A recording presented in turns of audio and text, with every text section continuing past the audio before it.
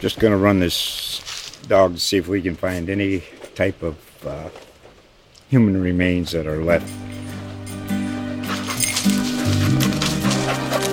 Listen to Where Secrets Go to Die, The Disappearance of Derek Hennigan. From the Detroit Free Press, a new podcast set in the woods of Michigan's Upper Peninsula. Available on Apple, Spotify, Freep.com, or wherever you get your podcasts.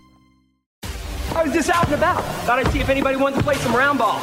You're listening to the Bet Slippin' Podcast's daily NBA show, featuring Jeff Clark from USA Today Sportsbook Wire. What up, friends? Welcome back to the Bet Slippin' Podcast. It's Monday, January 31st, last day of the first month in 2022. I'm your host, Jeff Clark, breaking down 4 of the NBA's 8-game slate tonight. Again, it's Monday, January 31st. I have 4 best bets that I can give you guys today. Hopefully, I can finish this month strong.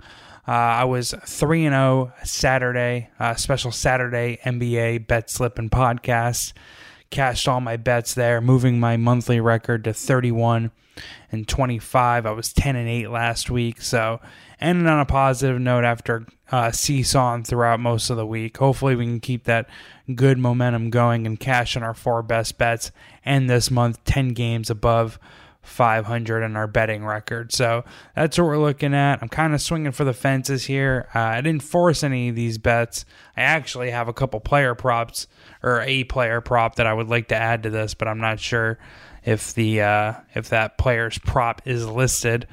We'll kind of talk about it as we're handicapping the games. First, let me shout out the sponsor of this podcast, Tipico Sportsbook. They're a global sports betting leader that's now live in New Jersey and Colorado. You can make your favorite sports more interesting with Tipico's fast and easy mobile sportsbook app. New users from this podcast will enjoy a special welcome bonus. You can get that bonus today at usatodaybet.com/podcast. That's usatodaybet.com/podcast. Terms and conditions do apply. You must be 21 or older, so please see Tipico's website for details.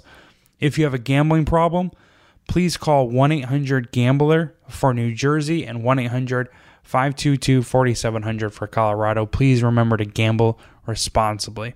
Okay, so 8-game slate in tonight's NBA, or 8 games in tonight's NBA slate. And I was 3-0 Saturday. I hit with the under 229.5 in the Wizards-Grizzlies game. That was a no-doubter. I got a little lucky. Actually got very lucky hitting the over 208.5 with Raptors Heat. I actually got closing line value on all 3 of my Saturday winners. So I was seeing the board correctly. But again, I got lucky. The Raptors Heat got over. Finished 124-120, went to triple overtime. It was trending over pretty comfortably in the first half, but then that game died out in the second half, and we needed overtime to cash that. As a matter of fact, 1 overtime wasn't good enough to cash in the closing total. It would have closed, the first overtime would have cashed the total that I gave out, the 208.5, but I think it closed at like 212.5. Either way, that covered, so the over hit. And then we cashed our third best bet when we took over 12.5 points for Patty Mills. James Harden was announced out for the Brooklyn Nets Golden State Warriors game, which Patty Mills hit over on his player prop for. He got way more shots because James Harden was missing that game. Patty Mills actually started out, I think, 0-5 from the field, but finished with 21 shots.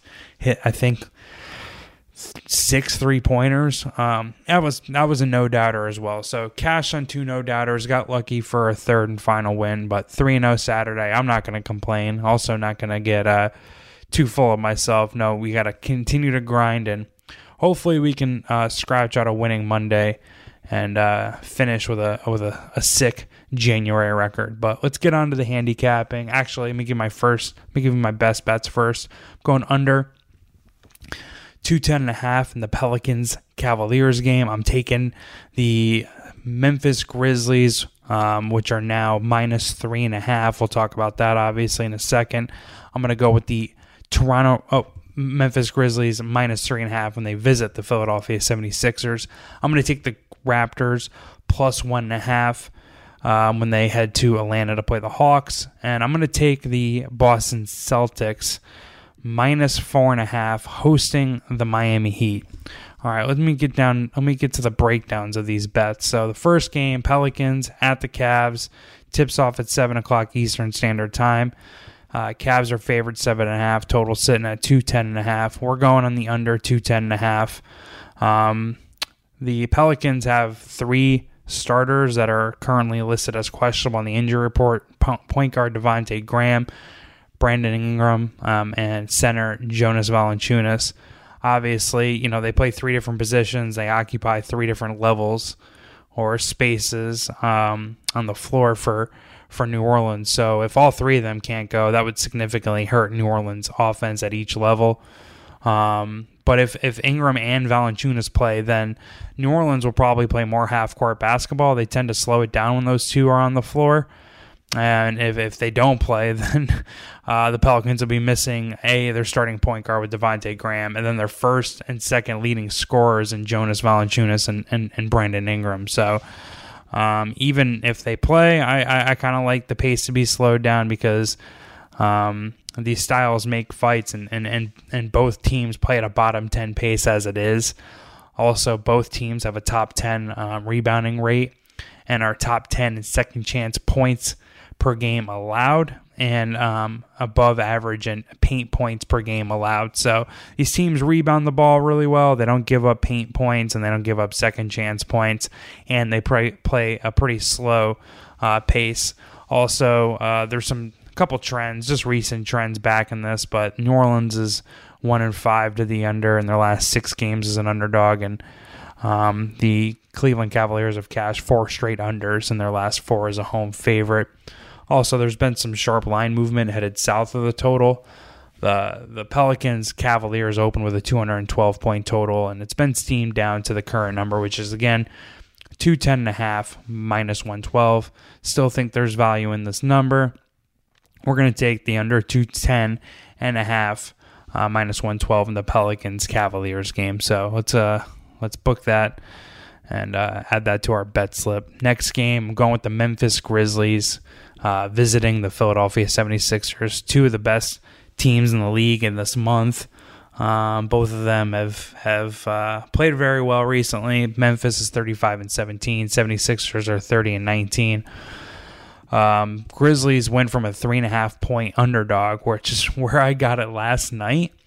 I actually sprinkled on the money line as well. I wrote this game up for Sportsbook Wire yesterday, and it got edited and republished or published today with the Grizzlies as a favorite, I believe. Actually, it might have got out before news of Joel Embiid being taken out of the lineup surfaced, which really ended up swinging this line.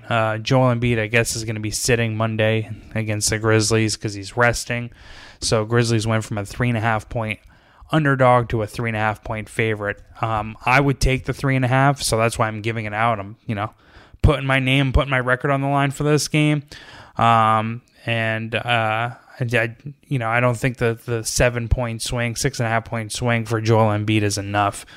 Memphis has a couple strength on edge weaknesses over Philly, including offensive rebounding rate and fast break offense. And Memphis is better against good teams than Philly is. Philly's just 4-7 straight up versus top 10 teams. They have a minus 7.3 adjusted net rating, whereas Memphis is 13-8 against the spread versus winning teams. Also, Philly struggles against top 10 offenses. They're 8-9 straight up with a minus 4.5 ATS margin. Memphis actually is 7th in adjusted offensive rating. They have a pretty dynamic attack. They have a bunch of ball handlers that can score off the dribble. Now that Bane's coming back and perhaps Tyus Jones is able to play today and lead Memphis' second unit, but Memphis also offensive rebounds at a high rate, and they get the second most second chance points per game, whereas Philly's 22nd defensive rebounding rate and 18th in second chance points allowed per game. Obviously, Philly's going to be missing their best defender and best offensive player, Joel Embiid, who's actually a front runner for MVP. Joel Embiid, his on-off net rating is plus 9.8 points per 100 possessions, which is the best on Philly. One of the best at his position, the 90th percentile of bigs and adjusted on-off net rating. So the loss of Embiid or the absence of Embiid is going to loom really large in this game, and I'm willing to lay the 3.5 points with the Grizzlies. A player prop that I was looking at in this game, let me get over to Tipico's odds now, because on my local book, this player prop, or pretty much all Philadelphia 76ers player props, were taken off the board once news of Joel Embiid's rest day hit the once that broke. So apparently on Tipico, you can still get Tyrese Maxey over 1.5 made three-pointers, which is at plus 103. That's a number that I would definitely, I would bet. I'm trying to get it on my local book, so hopefully they'll list player props eventually. But on Tipico, if you're in New Jersey and Colorado, obviously if you're not, or if you play with other books, you got to check those books out. But I like Tyrese Maxey over 1.5 made three-pointers at plus 103. I would play it up to minus 150 actually, and I'd be willing to bet over 2.5 made three-pointers now that Joel Embiid isn't going to be playing in the game. Maxey's went over 1.5 made three-pointers in 6 of his last 10 games. He made 2 of 2 in his first Memphis Philly head-to-head meeting this season. He's been lights out from the three-point line this month, shooting 48%. Maxey shoots better at home from behind the arc, 44% compared to 36% on the road. And Memphis is actually 24th in three-point defensive three-point percentage. Also, no Embiid means those shots should go elsewhere, and Maxey could be just chucking a couple three-pointers because of no Embiid and added usage. So I'm going to take the Grizzlies minus 3.5. I also would be looking at the Tyrese Maxey over 1.5 three-pointers made. So check that out in your local books. Next game, I'm taking the Raptors plus 1.5 for visiting the Atlanta Hawks. Toronto has edges in ball security, pick and roll defense, and transition basketball. Atlanta actually plays a lot of pick and roll offense through Trae Young, but Toronto's got the second best pick and roll defense versus ball handlers.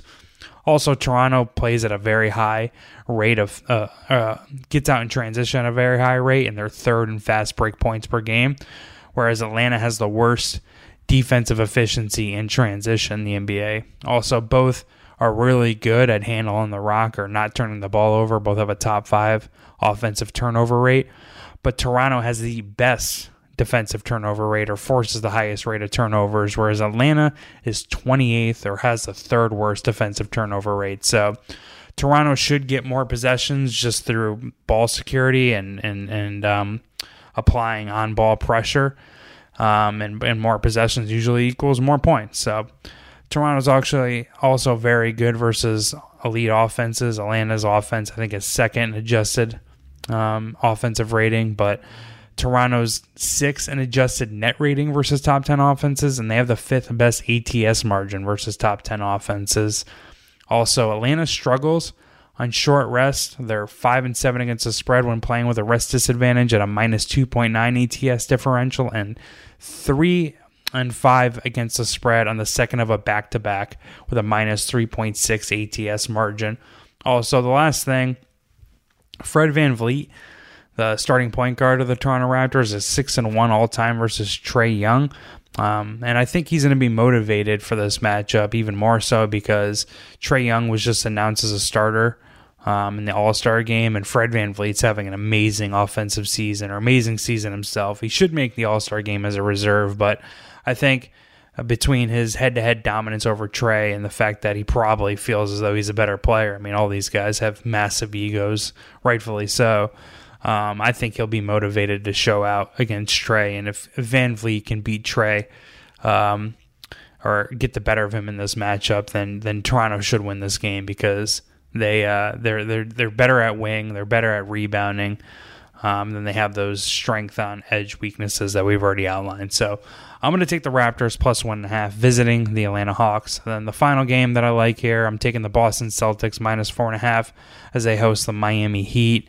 Miami Heat's obviously one of the best teams in the league, and Boston's been pretty inconsistent. They are 26-25 though, so slightly above 500, fighting to get out of the play-in spot in the Eastern Conference, but Boston matches up very well with Miami.